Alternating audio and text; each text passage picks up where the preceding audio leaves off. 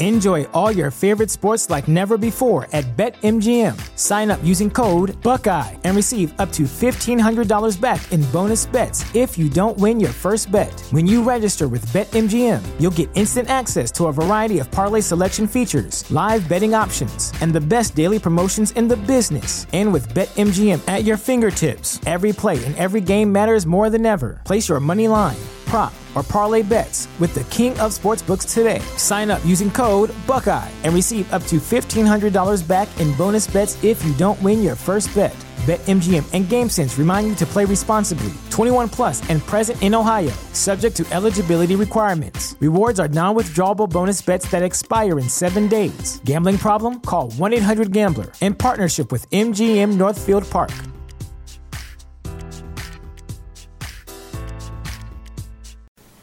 Ladies and gentlemen, boys and girls, children of all ages, Big E Productions proudly brings to you tonight's episode of Conspiranormal with your hosts, DJ Luke Newcomb and Adam Insane. Alright, thank you so much, Producer Chris. This is Adam Sane, your host. This is Luke Reed, your co-host. Alright, well, tonight we're going to have a very special guest. His name is Tim Yancey, formerly of the Encounters Live radio show, and someone that I've met a few times. Should be an interesting interview. So anything on your mind, Luke? Can't wait to get home tonight so I can watch Kroll. Alright, man. Well, you know, it's an awesome movie, let me tell you. Really awesome. Think I might get married someday and have a Kroll wedding. Yeah, there was a Kroll wedding actually in 1983, even before the movie came out. Could you imagine explaining that to your children? Anyway, you just you'll have to. We're probably the only podcast in the whole wide world that's ever mentioned the movie Kroll. But we're going to go to break here, and we're going to bring on Tim Yancey. Hope everybody enjoys it, and we will be back after the interview.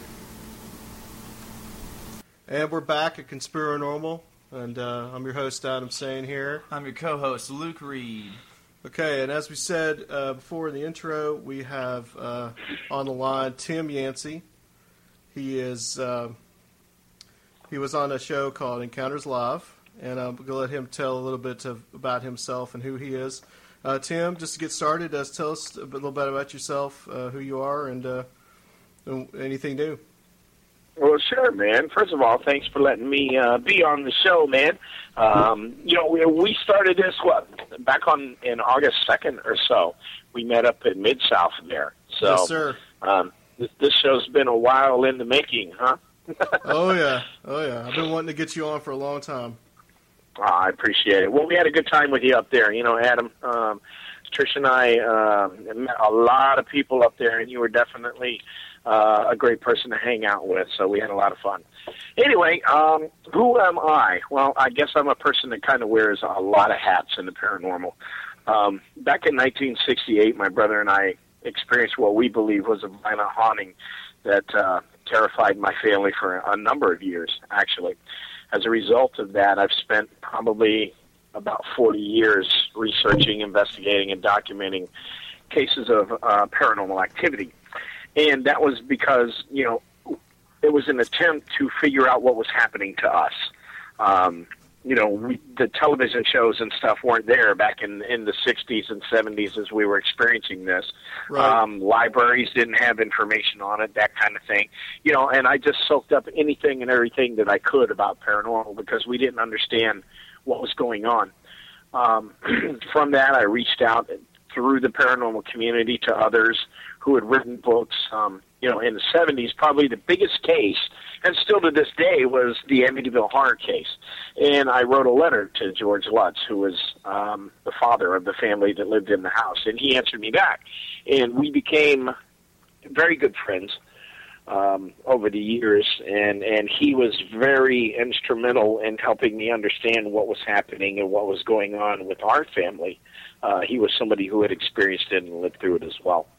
So from there, I when the internet first started up, I got really interested in that. I was in a broadcasting class in high school and had done some radio broadcasting. Started one of the first radio shows on the internet back in the 90s, early 90s. It was called Portraits of the Paranormal, and it was about all this stuff, the things that go bump in the night. And Trish and I just retired from radio with Clear Channel in WBZT last year. And we're kind of sitting back now and taking it easy. And Mid-South was the last conference that we did as far as paranormal stuff goes. Oh, really? And that's kind of my paranormal life in a nutshell.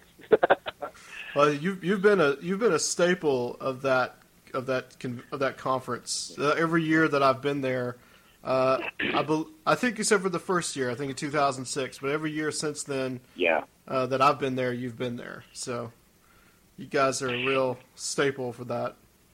We announced there our my kind of, I guess, what you would call a retirement from paranormal conferences and conventions and things. We're very dedicated to it, Trish and I, and we're very passionate about the paranormal.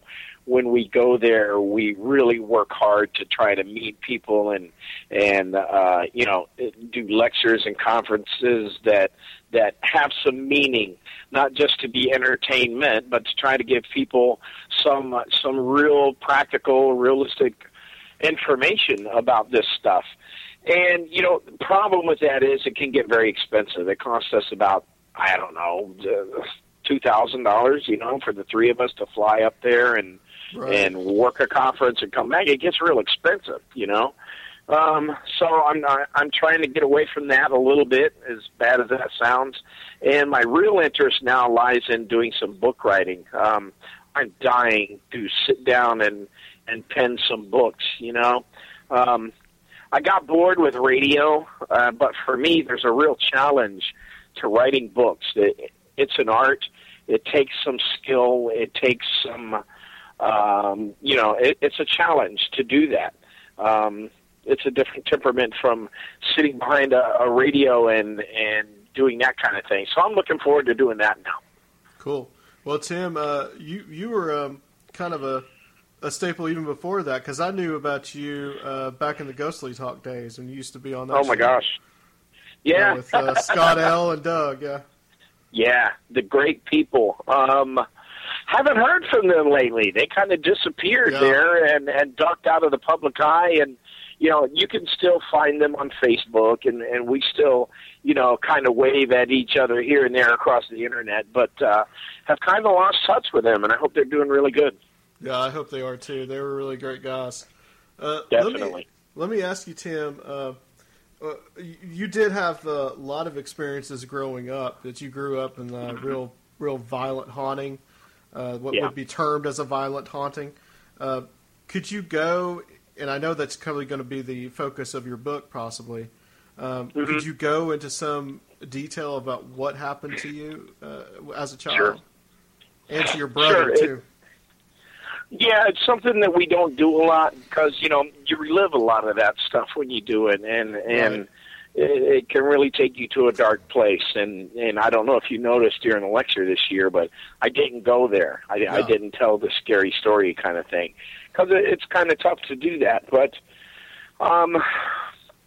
even trying to frame together a timeline is difficult for us because this started when I was really, really young. Like 6 years old comes to mind, somewhere, like 1967, 68, somewhere around in there. We lived at the end of this crappy little dirt road in the middle of the woods, in the middle of no place, in the swamps of Florida. That's the best way I can put it, My father and mother had moved from Richmond, Virginia. They were making a new start, and they had come down to Florida. And they found this little apartment-like house back at the end of a lake. And, we were really isolated, and we lived way out in the woods in southern Florida here. I began to realize that there was something in the woods around my home. My brother noticed it as well. At first, there was small things. The woods were my best friend. As weird as that sounds, we had no friends that lived around us, so often we built tree forts out in the woods and fished at the lake, that kind of thing. And we began to notice that something was there. I don't know how to explain it. the sounds of something following you. You would hear the branches crackling, that kind of thing. That escalated. We began seeing, trees shaking, bushes shaking, the grass parting, being chased home, that type of thing. And then after some time, it, I guess, moved into our house. My brother would get up in the middle of the night, and he would open the back door and walk out into the woods, sleepwalking. And my dad and mom, I'd have to go wake them up and tell them Tom had gone outside again, and they'd have to go find him. Eventually, they reversed the doorknob on our door, and they got so frustrated at it that they'd just lock us in our room at night so that he couldn't get out. And Tom would get up, and I'd watch him, and he would try to open our door, and when it wouldn't open, suddenly our closet door would open by itself, and he would go in there, and the door would shut behind him. And I could hear a conversation going on in there between Tom and somebody. There were two voices in there. He recalled later we did a broadcast just a few years ago, or a film interview with Warner Brothers Home Video. And it was the first time he ever talked about what happened in there. And he said that there was a man in the closet, and that he would pick up his toys and hand them to him, because our toy chest was in that closet. And he could see him. He had red eyes. That's how he knew he was in there, because it was dark, and that there was this entity that was in there. And every night for weeks, he would get up, the door would open, and he would go in the closet, and the door would shut behind him. Next day, sometimes he'd stay in there, and he'd be asleep in the closet when Mom and Dad came in. Sometimes he'd get back up and go back into his bed, that type of thing. It was really bizarre. Were your parents worried that there could have been something wrong with him? I don't think that we knew what was going on at that point. I clearly understood that something crazy was going on. It terrified me that our door would open and close, and I told my mom I could imagine. I remember it very distinctly. Tom would sometimes come over and stand at my bed and look at me, or he would stand in the middle of the room and look at the bedroom door, trying to figure out how he was going to get out of there, that type of thing. And then suddenly the closet door would just open. It was crazy. And I remember talking to my parents about it, and I got a variety of different answers through the years. My mom thought at first that it was imagination, that kind of thing. My dad thought it was pretty funny at first. He got, it was humorous to him what was going on in our house. He often would just laugh it off because he didn't take it serious. That began to escalate over time, though. We began the typical haunting type scenario. It really rapidly escalated. It would claw us, poke us. It would throw things into our bed. It would throw rocks at us. It would throw lizards, roaches, all sorts of crazy insects from out in the woods, that type of thing. I remember seeing an apparition of a man standing over my brother's bed one night, looking at him. I bolted up out of bed, screaming. He interacted with me. He saw me, and he turned, and he looked at me, and he walked over to my bed. And as I tried to claw at him to push him away with my hands, they went through him. They went right through his stomach. Whatever it was looked very surprised, and it backed up, and it looked at me, and it disappeared. We would also see shadows, shapes, banging sounds. Over the months, it began to turn more and more violent. It had an intelligence about it. It was very smart.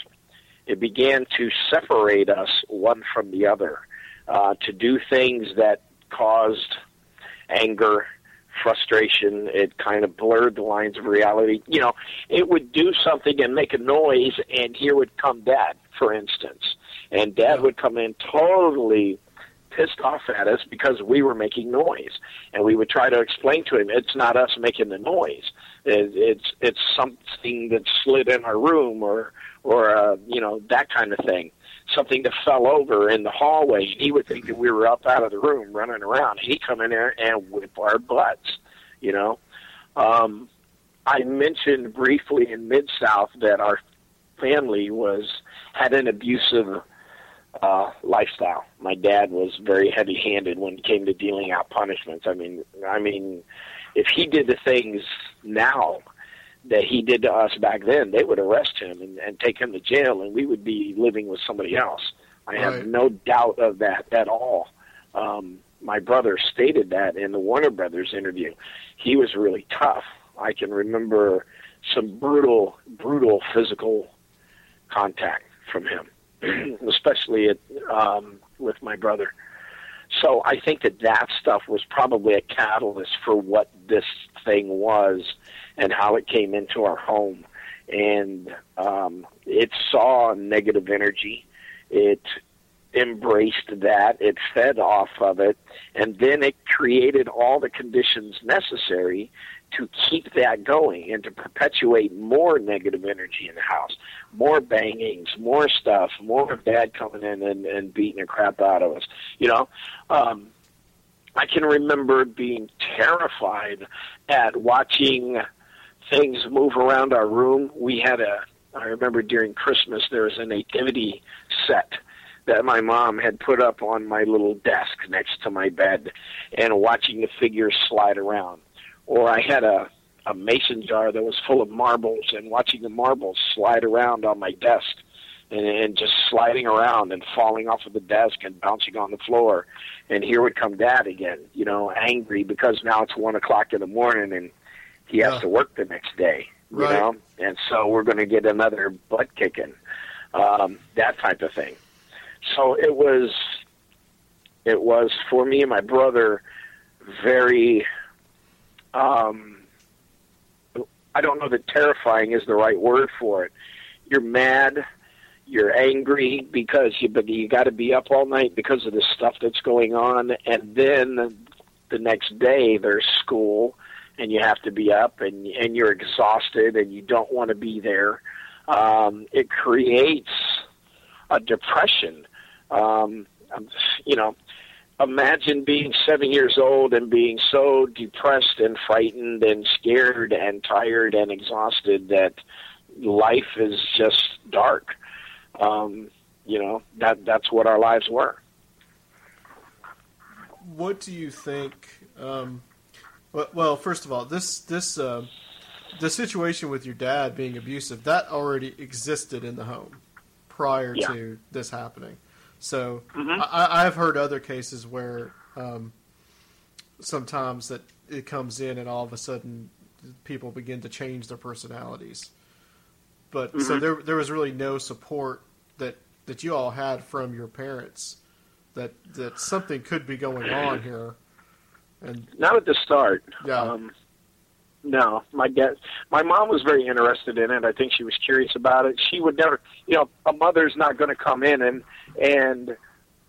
have that conversation with a 7-year-old kid about the ghost that's in their room. The mom is more guardian, a protector, that kind of thing, and wants to offer comfort. So we never had that type of conversation. She would ask me questions about it. She initially was curious about it, but it seemed to focus its attention at first on my brother. Eventually it shifted to me, and then in later years toward my mom and dad. And eventually, I think that she was still dealing with this when she passed away in 2009. So it shifted its attention as time went on to various people. My dad used to tell me, I would come running in the middle of the night because of something that had happened, or I was scratched or poked. And I can't tell you how terrifying that is. It's one thing to hear somebody say, I got scratched. It's another thing to live it, to be laying in bed and suddenly the realization of there's something in your room it's near you, it's touching you, and it's trying to hurt you. That's really terrifying. And to have the feeling of claws or hands or something grabbing you, of poking you, of raking you across the ribs, or something that used to really drive me crazy was down the soles of your feet. Laying in bed, and all of a sudden something just ripped down the soles of your feet like it was tickling you, violently tickling. And I would jump out of bed and just run screaming. One night I hit the wall on the opposite end of the room, just blindly running, and I snapped both of my collarbones that night and ended up in the hospital as a result. That's what this stuff does, and the type of energy that it tries to create. When I would go into my dad's room, 9 times out of 10, I was met with, get your butt back in your room, or I'm going to, that kind of thing. But I remember one time him talking to me, and I said there was a man in my room, and he explained to me, quite, I guess, humorously for him, that it was the boogeyman, and that the boogeyman comes in the night, and he does bad things to bad children. And that's what my father told me. I thought that he said booger man, because I didn't know what boogie meant. So I, from there forward, called it the Booger Man. And that's actually the title of the book that I'm writing right now. So for me, it was a Booger Man. Luke, you have anything you want to ask? What kind of interactions did your mother later tell you about, after moving away from the house? We did move away from that house, and we moved to 3 different houses or whatever it was followed us. There's something to be learned there. Sometimes it's not just locations that are haunted, but people. And I'm a firm believer in that. We can talk later about some of the data and some of the information. If you look at some of the haunted cases, some of the greatest haunted cases of our generation, you're going to find that there's all kinds of commonalities. There's all kinds of parallels. There's all kinds of different things. You can find catalysts for this, and you can see common traits in families who experience violent hauntings, and it's very interesting stuff. But my mother was very curious about it, and then at the same time very terrified of it. Right. It was not to be talked about. We don't discuss it for fear of, as she called it, calling something up. And she had a very big fear of the bangs, the sounds, the knocks. It would terrify her. As an example, towards the end of her life, she was at her home, 2-story home that I live in now. When she passed away, I actually bought the house and moved in. But she was here and could hear pacing upstairs, here where I am now, in the upstairs section of the house, and could hear feet walking back and forth on the second floor. She was downstairs in the kitchen and called up because she thought that it was me and that maybe I was here, and she called my name and the footsteps stopped. They eventually started up again and opened the door at the top of the stairs and began to walk down our staircase. She called my name again, thinking that it was me, and the footsteps stopped on the stairway. She got very frightened. She jumped up from the kitchen table where she was at and made her way to her bedroom and locked the door. When she locked the door and got settled in her bedroom, she said she began hearing objects falling, things crashing, and eventually it sounded like the entire house was being torn apart. She could hear the sounds of people banging on her door, on the bedroom door. That it sounded like the TV was torn out of the wall and smashed on the floor. And the entire time there was that pounding on the door. She eventually, I'm sorry, this is always a little tough. Yeah, it's okay. that sound eventually quieted a little bit and began to calm down, and she eventually got the nerve to open the door. And when she opened the door and looked out into the house, everything was fine. There had been nothing moved. There had been nothing destroyed, but it had been that sound. That's really disturbing, to think of what it is. What's the agenda behind something like that? You take that incident and you analyze it, and it's nothing but fear. Yeah, It's designed to invoke fear. And you're right, and all of that negative, dark energy stuff that comes with that. So, she unfortunately, up to the day that she passed away, always felt that this thing had an attachment to her. When Tricia and I, my wife now, got married and started going out, and I would bring her to the house, I had to sit down and actually have a conversation with her and say, look, we got to talk because I'm a little different. My family's a little bit, we got some baggage. And I began to try to explain this to her, and I think that at first she thought maybe I was a little crazy until, we would come in from the movies and you open the door and you hear conversations and voices talking in the house, and they'd suddenly stop when you open the door. Or we'd be in the bedroom sitting, talking to each other, and suddenly a shadow would go down the hallway. I remember one time her and my mom got into a bit of an argument over stuff. And this is what I found really interesting about my mom. I never understood this, but she got mad, and they were having some kind of a little heated words because we actually had to move my mom into our house. This house became unlivable at one point, and I had to pull her out of here because of the stuff that was going on. And so she came to live with us, and they were having a bit of one of those girly girl fights. And while my mom was standing there staring at Trish, sparks started shooting out of the sockets in the room and hitting my mom in the legs. Stuff like that would happen. The oven suddenly would not work, and just crazy stuff like that. So I think that she, toward the end, was really horribly affected by it, and there have been times, if you followed me all the way from Ghostly Talk, you know that there was a time when I quit doing this for a couple of years. That was at that time period because I couldn't take the chance that what I was doing, my work in radio and my interest in the paranormal, could have been causing this. I really thought that maybe I was to blame, and the recognition that I was giving this stuff was giving it enough energy to come and do this stuff to my mom. That's what I thought was going on, and so I quit for a long time.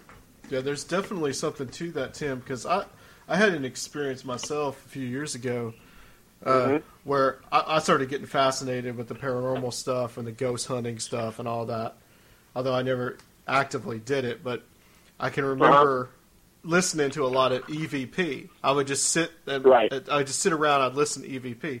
Well, my wife tells me one day I was cleaning the mirror in our bathroom and something pushed me down. Yeah. And I was like, whoa, I better stop.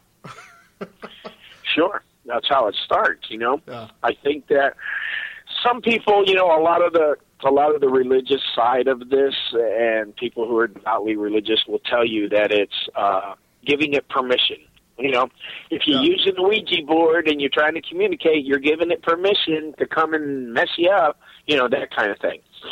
But what I think is really happening, if you peel away all the layers of stuff that religion can sometimes place on things, if you have an interest in something, there's a very real chance that it will take an interest in you as well. Yeah. I'm a huge believer in that whatever energy you direct and blast out into the universe, that the universe has a great way of making it bigger and throwing it right back at you. You hang around with bad people, bad things are going to happen. That's kind of the way that the world works. And if you give this stuff a lot of your time, a lot of your energy, and a lot of your thought, that there's a real good chance that it's going to do the same thing with you. Yeah. I became fascinated with that, and then all of a sudden that happened, and I had to stop. Well, let me ask you, too. I have seen the film that was done by Warner Brothers with you and your brother, and he mentioned something about looking outside and seeing like a Bigfoot type creature with red eyes looking at him, and it kind of reminds me, because down there in that area you do have all the stories of the swamp ape and all that kind of thing. Yeah. Well, there's this idea that, that Bigfoot and these creatures may be not physical things, but maybe some kind of supernatural thing. And it's kind of a twofold question, because did you ever look into that land and that area that house was? Because you had said it started happening from the woods at first. Yeah. Well, let's go back. My brother always talked about this over the years, and I remember him saying it, and he was getting ready for a Little League game. We went to, there's a town here called Green Acres, and they have a municipal Little League field out there, and he played for the Town and Country Lions, the Lions Club that was here. They sponsored his team, and he was getting ready for a game, and he was putting on his uniform. It was probably 4 or 5 o'clock in the afternoon, so the sun was out. It was, regular day. And he was sitting in his room, putting on his uniform, and he looked out the window by my bed and into the backyard. And he said that standing there was probably a 7 to 8 foot tall, and he called it a Bigfoot. That's exactly what he called it, and could it have been demonic? Could it have been an entity of some kind? Sure. Do I think it was a Bigfoot? Probably not, but that's what he says it was. And that it was standing at our window, and that it had to kind of duck its head down to look into the window. It was that tall. And that it was looking in. And we had jalousie windows, those kind that you crank open, the little bitty 4-inch little glass slats, and he said that it growled, it snarled at him, and it reached its hand through the window and slapped him and knocked his hat off his head. And that he fell to the floor and crawled under my bed and started screaming for my mom. But it didn't break the glass. It didn't. We had metal screens. They're made out of plastic now, but back then they were made out of metal. And we had a metal screen on that window, and it didn't break the screen. So it could not have been real. It couldn't have had mass. It could not have been a Bigfoot. It had to be something else, Right. What about the land? Was there anything that was maybe historical that had gone on there that you know of? Okay. This is very interesting. Actually, I'm going to give away the ending of my book here, which is fine, because this is very interesting stuff. Just a few months ago, I was asked to be in a television show. It was called Paranormal Witness, I think it is. Yeah, I'm not sure. That's a good show. That's a good show. Yeah, it comes out of London. And I've refused tons and tons of shows because I don't buy the cheesy entertainment stuff of it. But I actually considered this one because I do enjoy the show. I've seen it like once, I think. And they asked me to look around at the history of the land. And I had never thought of doing that before in my life, ever. I lived in a lake in the woods. What's there to study? How can I figure out the history of a mud hole? That kind of thing. Okay? But I started to look around. Now, you remember the apparition that I told you about that came over that was staring at my brother, and it came over and I put my hands through it? Yes. It was wearing a military uniform. It had a flat brim hat on. And it had a belt that went across its shoulder and went across its chest to the other side and anchored down at the belt line. And it was a military type uniform, and he wore round rimmed glasses. As crazy as that sounds, that's what he looked like, and he was a heavy-set guy. And I remember that, and I've looked on the internet, and I've searched historical societies, and I've tried to find that uniform, and I could never find it. Okay? So when the paranormal witness guys called, and they said, we want you to see what you can find out about the history of the land, I looked at the name of the closest road that we lived next to, and it was called Military Trail. And it's down here in Florida. If you ever look up Military Trail, you'll find this history. And I began to read about it, and I found out that Military Trail used to be a supply route, and it was for the Indian Wars that happened, the Seminole Indian Wars down here. Soldiers came down and they wiped out the Indians, and the ones that were left were sent to the Trail of Tears. Yes. Military Trail was the route that they took as they chased the Indians to the south throughout Fort Lauderdale and West Palm Beach here. My first house was 100 yards from Military Trail. My second house that I'm at now is also about 100 yards from Military Trail. So that's what I discovered when I actually started doing history of the land. I looked at pictures and murals and paintings of the time from the Seminole Indian Wars, and you can pull these up on the internet today, and there's the guy, or there's the uniform with the wide flat hat and the belt that goes across. It's actually holding a sword, and the uniform of the time. And that was that one entity that we saw. Tim, that's exactly what I was thinking was the Seminole War, because I know the second one at least, because I know that that's where the Seminoles went. They went all the way down to South Florida. And I have to wonder, of course, we have the Trail of Tears here, where we are here in Nashville. Right. You know, it came straight through here, and the Cherokee Indians.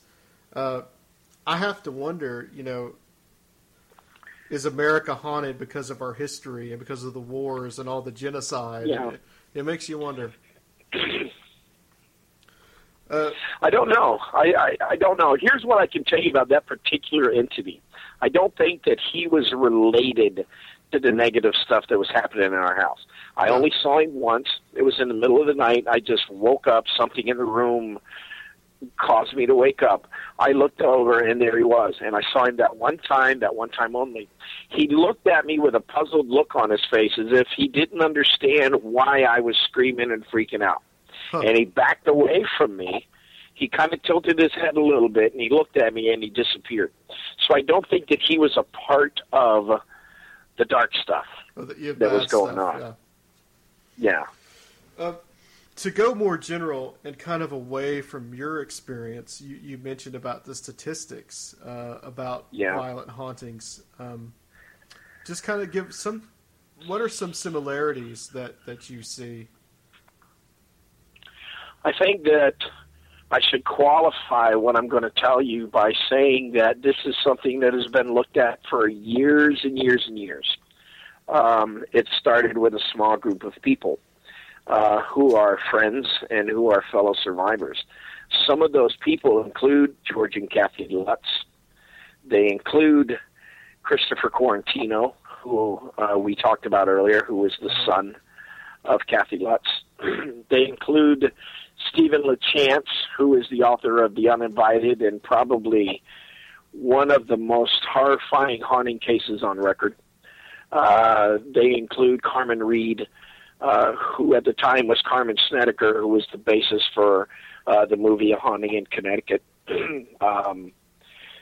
Several people are involved in all of this, and we have kind of quietly sat in the background and looked at haunting cases and tried to find these commonalities. And some of the things that we found are that in family situations where it's not necessarily the location that's haunted, but the people, we find that there's usually some sort of dysfunction, some sort of dynamic in the family that has knocked it off center. It's not a healthy lifestyle. It's not a healthy relationships that are happening in the family. Let's go down the list. In my case, we talked about my father being very abusive. In the Amityville Horror case, you had the DeFeo family who lived there, who also reported ghosts and screaming and yelling and things moving around in the house. I don't know if you know this, but Ronald DeFeo actually went to Canada, bought statues, holy statues of the Holy Family and saints, and built concrete pads and had those statues placed on his property. That kind of thing is they were experiencing so much phenomenon there that that's what he did to try to alleviate this stuff from his house. There was family dysfunction there as well. Ronald DeFeo was horribly, had physical violence and things going on in there, particularly towards his wife and his children. Carmen Reed, the haunting in Connecticut. There was a family who the son had cancer and was having to travel 150 miles back and forth daily to go to cancer treatments and dialysis treatments at the time that this thing happened to them. So you can see that there's some sort of hardship, there's some sort of tragedy, there's some sort of dysfunction in the family that is, creating a dark space, a dark energy, a depression in the family. Right. It's something that's already there, that exists. One of the things that I've heard about, especially about the Amityville Horror, and we can go into that in detail in a little bit, but you had said that at the convention, and I thought about, well, why it's sometimes reported that after the Lutz moves out, that other people maybe did not experience anything or as much. And I thought, well, there's the reason, because maybe those people didn't have as big of a problems as maybe the other people had. As you mentioned, like the Lutzes, they were kind of like the Brady Bunch in a way. He had married into the family with a woman that had already had children, and there was some, conflict and strife going on. Sure. So, I mean, those kids were really thrown out of a life that they were accustomed to, and suddenly thrust into a situation where, hey, who's this guy that mom married, and why do we have to move? And oh my God, here's this creepy house that people were killed and murdered in. A little dysfunctional, a little off center. They didn't have a good time with it. The Amityville Horror, you are an expert on that, but the Amityville Horror has become such a there's so much about it, of whether it was real or whether it wasn't. Yeah. What's the case as you understand it? Amityville Horror is probably the most famous haunting case in history. Yeah. You can go anywhere on the planet and say Amityville, and people instantly think of the two windows, the two eye-shaped windows. 8 out of 10 people on the planet have heard of it. And I think it's because,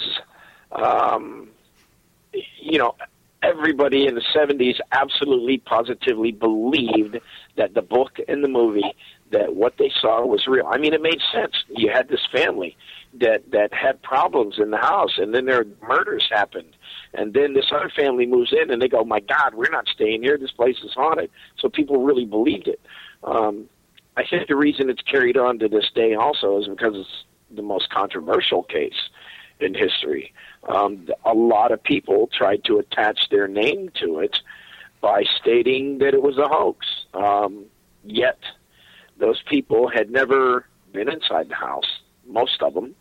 None of them had ever interviewed the Lutzes at any length. What they did, however, was they went and they saw the movie, and they went and read a book that was written by a guy named Jay Anson. And they said, well, based on what we see here, the evidence clearly shows that, well, for instance, in the movie, there's a tree during a storm that crashes through one of the windows, and they went in the house and they said, well, look, this window is the original window. It wasn't damaged. Well, yeah, that was Hollywood. It was a movie. It was called creative licensing. And that's not what the Lutzes ever said happened. That kind of thing. So you had a Hollywood version of it, you had a book version of it that was written by Jay Anson, and then you had the Lutz's version of what happened there. And there are three completely different stories. And depending on which one you choose to listen to, you know, mine being the Lutz's themselves, over 5 years, George and I sat and talked at length about the stuff that happened there. And Kathy, and I know Christopher very well. And what they have to say about that to this day is that, yes, a haunting took place. And the details are very different from what you hear the skeptics talk about. So there wasn't a demonic pig? There was. There was a character that at first they thought was an imaginary friend. Yeah. Missy, the daughter, her name was Missy, and she began to have what they thought was an imaginary friend called Jody. Jody would appear to her sometimes as a pig, sometimes as a little boy, sometimes he was as big as a room, other times he was very small, that type of thing. No one else ever saw Jody except for, I think it was Kathy's sister who was there, who came to babysit. She eventually was portrayed as the babysitter in the movie. They got locked in the closet. Yeah. And she did see a little boy in Missy's room one night, and he was blue. He wasn't a normal color. He was blue for some reason. But she said that there was a little boy that would come and play with her, and sometimes he would be in the shape of a pig. What was interesting about that is the room that she was in belonged to one of the boys named John DeFeo. And George always thought that it was interesting if you took the first two letters of each name, John and DeFeo, it became Joe D. So it's just an interesting story, no way to prove if that's real or not. There's the picture that was taken, I believe, when the Warrens toured the house of the kid in the doorway. Yeah, the ghosty boy. That's probably one of the creepiest pictures I think I've ever seen in my life.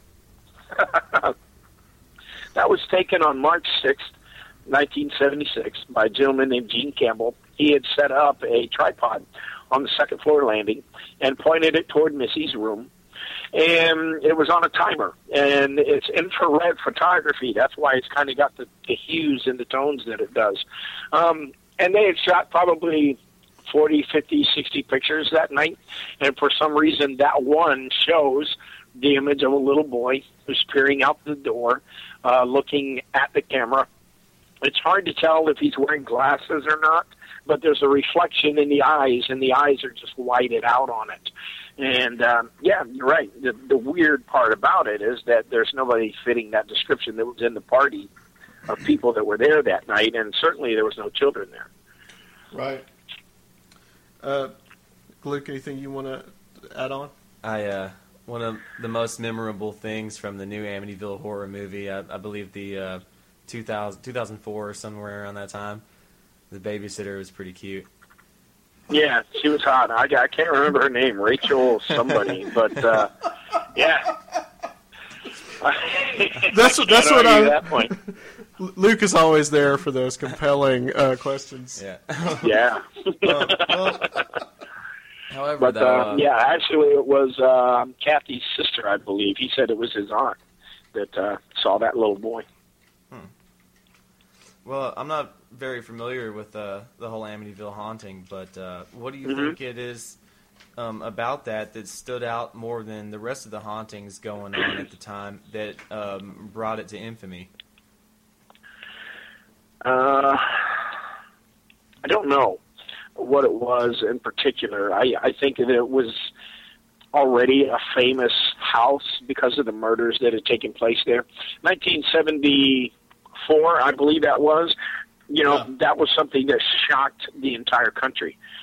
You didn't have those types of things happening, an entire family being murdered, much less by one of their own.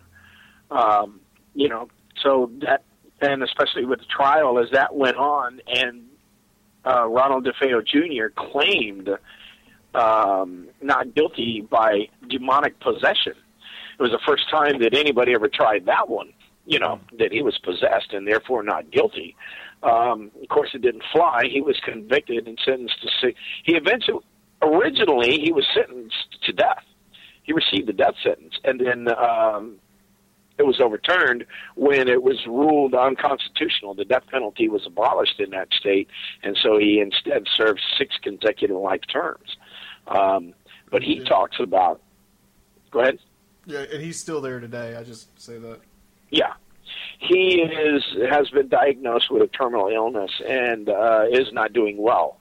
But over the years, he's given several versions of what happened.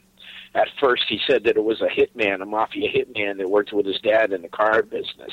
Then he finally confessed and said that he did it, that he had originally meant to shoot his mom and dad, or just his dad, and then he just couldn't put the gun down. He claimed in court that he was upstairs watching a television show, and it was a war movie called Castle Keep, and it's a particularly violent war movie, and that at some point he fell asleep. He woke up to find an apparition, a female apparition, standing over him holding the rifle, and that it had black hands. It was a hooded figure, and it had black hands, not like it was wearing gloves, but kind of like shadow people, like you hear Rosemary Ellen Guiley talking about. There was just a void, a black void, and that it handed him the rifle and told him to commit the murders. And he said that there were shadowy figures and voices that followed him from room to room as he committed the murders. Over time, he would blame just about anybody I guess he could think of. He said that Dawn committed the murders and that he shot her in self-defense. All kinds of crazy versions of it.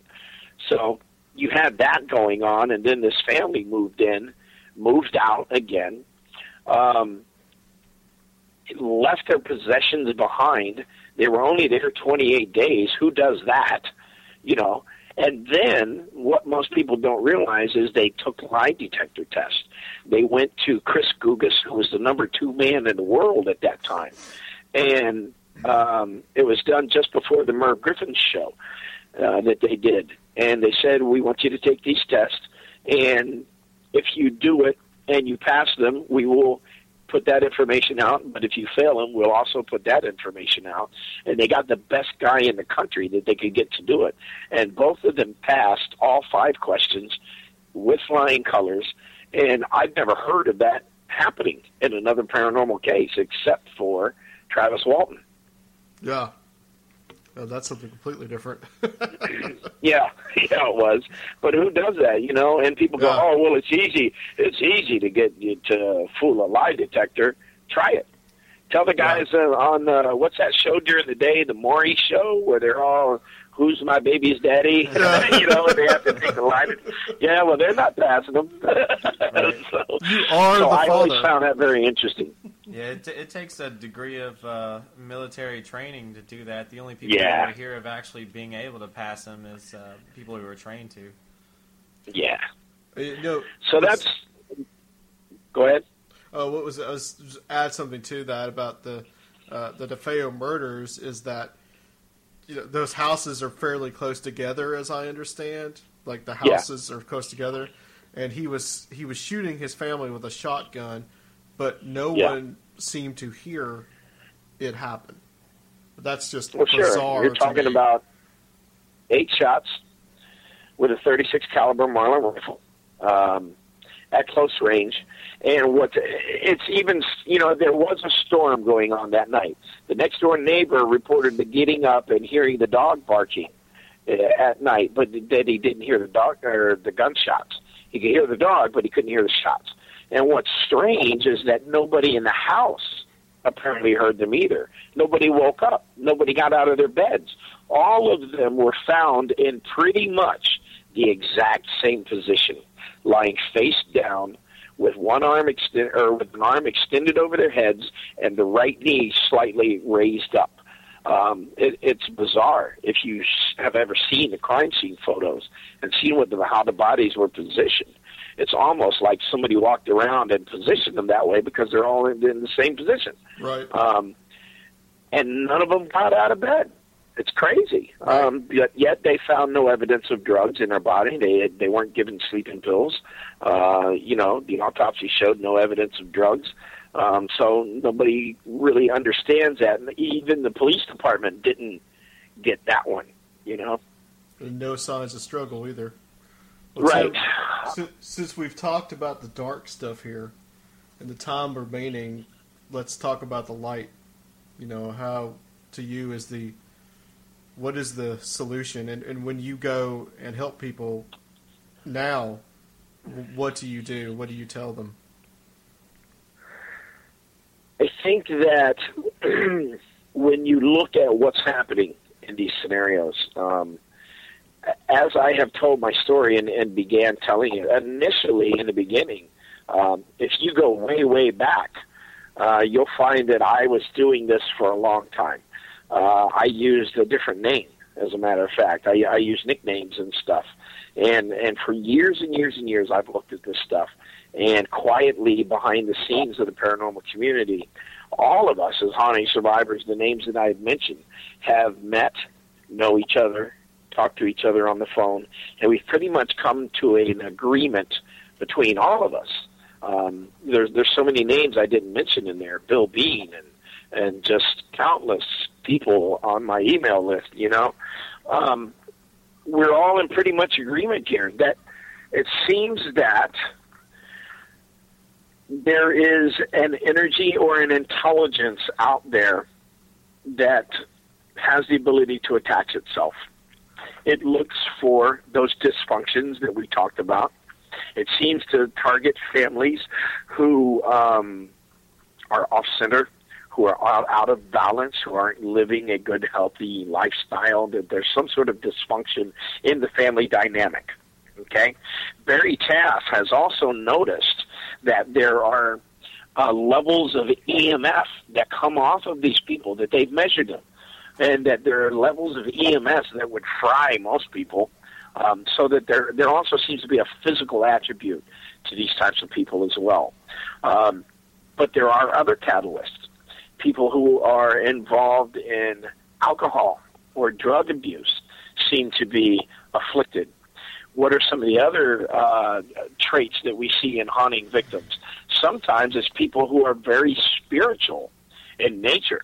If you think of Father Padre Pio, who was afflicted all of his life, and some other notable people out there who are very spiritual, mediums and things, who have been attacked through their lives by what they call demons.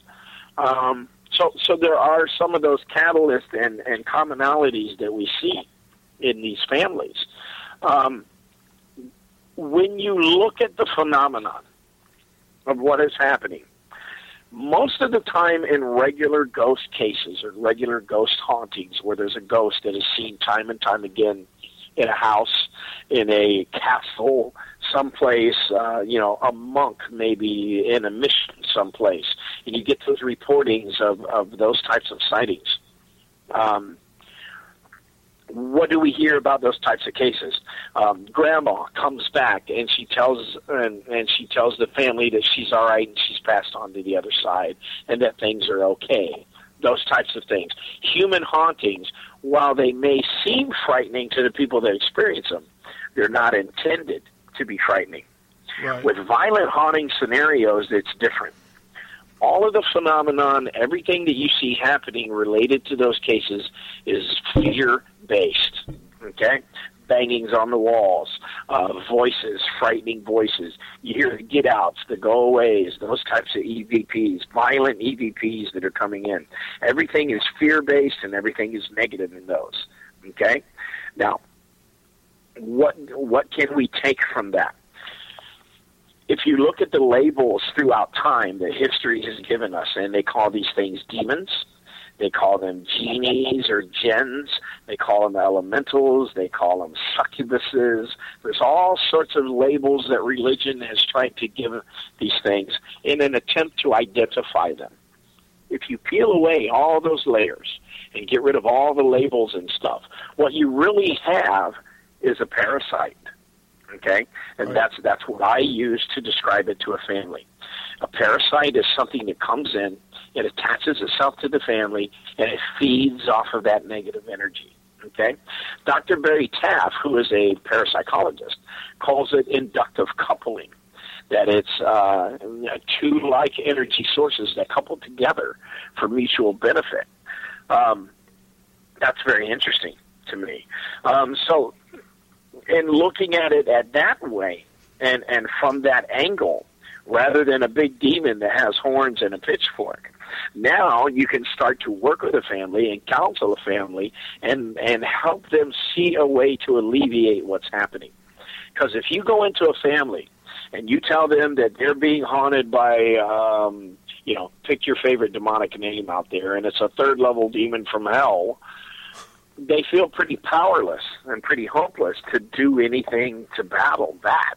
How can you battle something that is that? But if you explain to them that they have a parasite in their home, then it becomes a little easier. And the vision and the ideal inside their mindset becomes, well, maybe I can battle this, and maybe I can do something about it. So then you start to give that family the tools that they need. You start to put little tools in their tool belt, positive reinforcement type things, positive energy type things. If you look at hauntings, one of the things you'll find is that they try very hard to separate families one from the other, to separate one person from another. And you start to see families that everybody's in a different room, they're not talking to each other, they don't even make eye contact anymore, and in some cases they hate each other, you know. So you start to introduce the fact that communication is key. When you communicate with family, you're expressing love. That's a positive emotion. When you are able to talk once again with friends and you have that human interaction, and the fact that there's just, an interaction between people, that kind of stirs up the mud a little bit in the mind's eye of a demonic haunting. It makes things, well, let me put it this way. Evil doesn't get the concept of things like humor, of laughter, of those types of things. And we found that when we arm people with those tools, that it goes a long ways in alleviating this type of stuff. Positive energy would negate or get rid of negative energy. I think so. I think it displaces it. Negative energy will remain in a place so long as nothing else comes along to displace it, and you have it there. There are people out there who are in really dark places, and they have all of this stuff going on, and they're frightened, and they're terrified. And just to come in as a paranormal investigator and to listen, to sit down and say, tell me your story, tell me what's going on. To let them for the next 2 hours, 3 hours, 4 hours, just spew out their story, to tell you about all the stuff that's happening to them and what's going on and why their life is miserable. That's healing. To get that toxin out of them and to let them spew all of that venom out. That's one of the best things that you can do as a paranormal investigator. Just to sit there, shut up, don't be an investigator, open your ears and listen. Because that's 9 times out of 10 what a family needs the most. Mm-hmm. Right. And to not smirk, not to stop them and say, well, that's because of this, and try to explain it to them. They know their house is haunted. They know that there's stuff going on. They know they got ghosts. They just need somebody to believe them. Yeah. That's a big part of the battle right there. And then you start to fix the family, to try to give them those tools that they need to bring them back to a place of center. Don't worry about the ghosts. Don't worry about the demons. You don't have to run around and deal with that yet. You have to get the family back to a mindset where they can deal with it, because it's not your battle. Okay? One of the things that Trish and I do, we use journaling quite a bit. We sit them down and we say, here's what we want you to do. We want you to write what we call morning pages, where you get up in the morning and you just write stuff, whatever comes through your head. But here's the thing. 1, You don't get to talk about the haunting. You can't give recognition to the banging that went on all night. We're interested in hearing positive things about yourself, and that's what we leave them with. And they sit there and they go, what the hell am I going to write that's positive about me today? And sometimes they can't do it for 3-4 days. They don't know what to write. But eventually it may begin with a line, today I got up and looked in the mirror and I had pretty eyes. Or today I could smile at myself while I was making coffee. Those types of things. And positive affirmation. And it's such a tiny step. But it's chipping away at the beast, It's starting to build that spiritual armor. Hey, go out and get a haircut. You believe that's the first thing George Lutz told me? Really? Yeah. I talked to him and I said, man, all this stuff's going on at my house. He says, I hear you. And he listened and he did all the stuff he was supposed to do. And I said, so what can I do to get rid of this? He says, hey, let's start with a haircut. Because I had real long hair at the time. Yeah. I was like, what the hell are you talking about? And he says, we're talking about your self-image. We're talking about how you feel about yourself, Let's get cleaned up. Let's shave. Let's do that kind of thing. Again, another step towards positive imagery. What are some of the things that investigators can do? Here's something very interesting. House blessings. Do they work? I think that the evidence shows that they do. Holy water and all of the, the crucifix and all that stuff. Why does it seem to work? And let's look at another aspect. Why do Buddhist ceremonies seem to work? Why can we go into a house and wave sage with a feather and do a Native American ritual and it seems to work? How come in some certain rituals, Wiccan stuff seems to work? Even though they're all different religions and they're all different ways of doing the same thing, they all work. You know why? Well, I'm going to give you my thought on it. Here's the thing. I don't think that there's divine energy out there that, comes from holy water. Water is water, okay? But holy water and crucifixes and sage and the eagle feather that we use and all of that stuff, it's a physical, tangible, touchable reminder of our faith.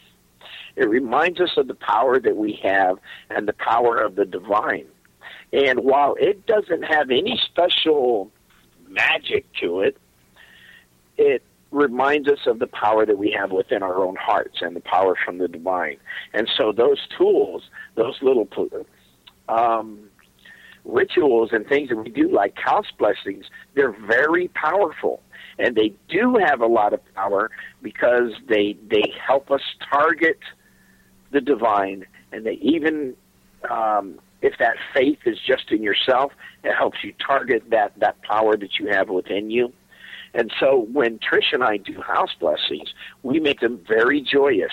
We don't go in there, wearing robes and being all, formal and talking in Latin and running from room to room going, be gone, demon. No, we tell them to invite their friends. Call all your friends and get them here. And guess what? We want all you guys to dress in white. If you have white shirts and white pants, get them.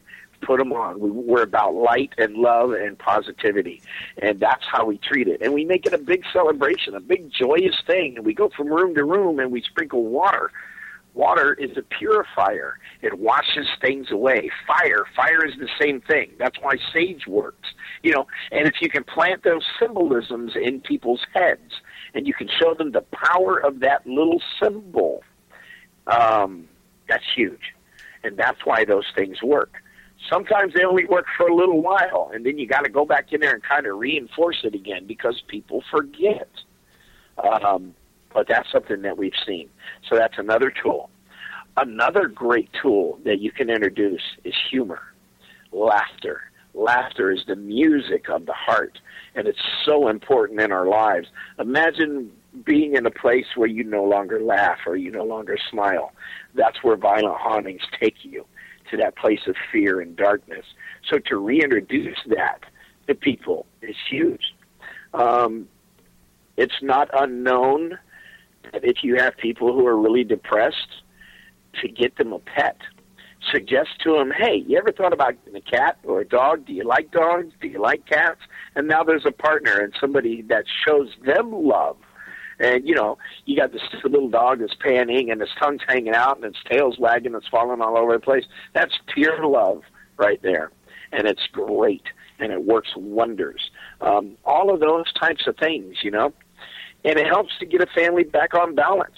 So, to kind of recap a little bit, when you work with a violent haunting as a paranormal investigator, go in there and you have to treat some conditions in certain orders. First of all, medical. If you have abuse, if you have scratches, if you have something going on, you have to treat that. Medical always comes first. If it's an abuse, if it's a drug addiction, if it's something like that, treat that and get that taken care of. Sometimes, because you see a battered person, it's not necessarily a ghost that's scratching them. It could be a bad parent. It could be spousal abuse. It could be bad dad, that type of thing. So you have to look at that, and you have to be ready to give them referrals if that's the case, and to contact the proper agencies if necessary. So you have to look at the medical side of it. Then you have to take care of the mental side of it. And while all those things I talked about, humor, love, laughter, all of that, it's also critical not only to introduce that, but to introduce professional counseling. Now, you don't have to be a psychologist. You don't have to sit there and analyze these people. But you do have to, as a paranormal investigator, suggest to them professional psychological counseling. If it's a kid who's seeing ghosts in their rooms, guess what? Schools have counselors, and they're free, and you can talk to them, okay? If it's a family or a parent or somebody who's having an issue, keep the business cards in your portfolio of people that you have contacted, therapists, counselors, religious people, all of that stuff, and keep them in your Rolodex and offer them to them. Now, it's not your job to you know, be the therapist, but it's your job to get them to them. Take them by the hand. Say, hey, look, we're going to do this together. You're having a problem with alcohol. You're having a problem with drugs. I know a good 12-step program. I got your hand. Let's go. And get them there. Now, they have to do the work, okay? And sometimes they won't. Sometimes there's going to be failure. Sometimes people just insist upon being haunted. I know you've seen it. If you've done any kind of paranormal investigation, you've seen those people, the perfectly possessed who wouldn't have it any other way. You know what I'm talking about? I think that's become even more so now with all the TV shows and stuff. Sure. Absolutely.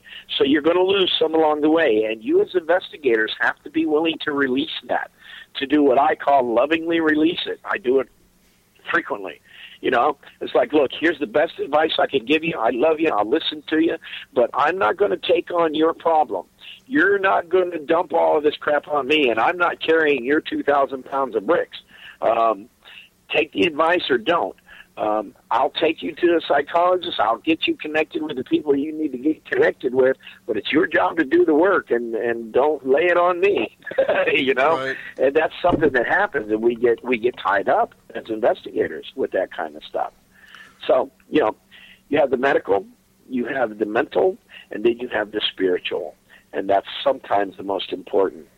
That's what we're talking about here. We're talking about dealing with spirit, both positive and negative. And if you're going to do that, you have to come at it from a place of spirit, okay? We can be as scientific as we want. You can have all the EMF detectors and EVPs and doohickeys and things that blink and light up and all of that you want. The truth is, we're dealing with spirit here, okay? Don't provoke. Do not disrespect spirit, because, be careful, it can poke back. And it can provoke back in ways that you never imagined. You're dealing with something that has the wisdom of the ages and has all the power in the world. And it will come at you in ways that you never thought possible. Are you If saying, it can't Tim? get at you, I'm sorry? Are you saying that we shouldn't go into abandoned buildings and scream at it? If that's what you want to do, if that's your thing, go ahead. But what happens when you poke a dog with a stick? Yep. Okay? So, if, I really have been very critical over the years, and I wake up every morning and say, you know what, I'm not going to talk bad about those damn television shows. But then I just can't help it. It's just too much fun. You have these guys that are going out there that are doing this stuff, and people are looking at them as a template. And they're going, oh, whatever Jason and Grant do or whatever Baggins does, that's what I'm going to do. And so you now have a group of 20, 30, 20,000 paranormal investigators standing in a dark room in the middle of the night going, if there's something here, punch me in the face. That's ridiculous. That's ridiculous. Are you kidding me? So my thought on this is, look, as a paranormal community, if we're really going to do this, how about we try it this way? There are paranormal experts in this field, and I know I'm going to get beat up for that, for saying that, but there are. There are people who are accredited, degreed, university professors who have an interest in this stuff, and who are out there looking at all aspects of the paranormal. In the Bigfoot community, you had Professor Grover Krantz. You have several anthropologists and biologists that are looking at this stuff that teach at state universities who have an interest in it. In the world of ghosts and spirits, there are tons of people. Dr. Susan Blackmore, who has a degree in memetics and a parapsychologist. Dr. Barry Taff, a biotechnician, let's look in UFOs. Let's keep going. Who's that guy? Stanton Friedman, nuclear physicist. Michio Kaku, theoretical physicist. These guys are experts. I don't give a damn what you say. They're experts in this field. Okay? How about we go to them and say, what can we do as a paranormal community? As investigators who are going into these houses, can you provide us with a template, with a scientific method of how to go in and deal with this stuff? And they will give it to you. I know a lot of those people that I just talked to. I've interviewed a bunch of them on my show, and guess what? They're anxious, but they don't get invited to conferences. They don't get invited to conventions because they're not on television, okay? But they will give you those templates, and they will give you the models to go out and investigate this stuff and to bring the data back. My suggestion is we take those people and we elevate them up to paranormal rock stars rather than some of these crazy people you see on television. And let's say these are the people that we want to represent us in the paranormal community, and not necessarily the guy who's, acting ridiculous on television. So just one of my thoughts on it, and kind of the way that I've seen over the last few years this thing that we call paranormal and violent hauntings. It's been a long, difficult road, and there have been people along the way who have said, you know what, it's all psychological. We think you made it up, or that you believe it, but it's the result of hallucination and this and that because it's your dad, you beat your guys. It's all psychological. I'll take that, if it makes you feel better. Yeah. But here's the good thing. If you use the tools that we've applied and that we've talked about tonight, guess what? If it's real, it works, because there's a whole generation of haunting survivors out here who are telling you that's what we did. Bill Bean will talk about his faith. You saw him at the conference, and how faith pulled him out of a dark place. Stephen LeChance, how friendship and family and faith pulled him out of that dark place and back into a place of balance and center. I'm telling you, Carmen Reed will tell you. George Lutz and Kathy, God bless them, if they were here, they'd tell you the same thing. So that's what we're saying.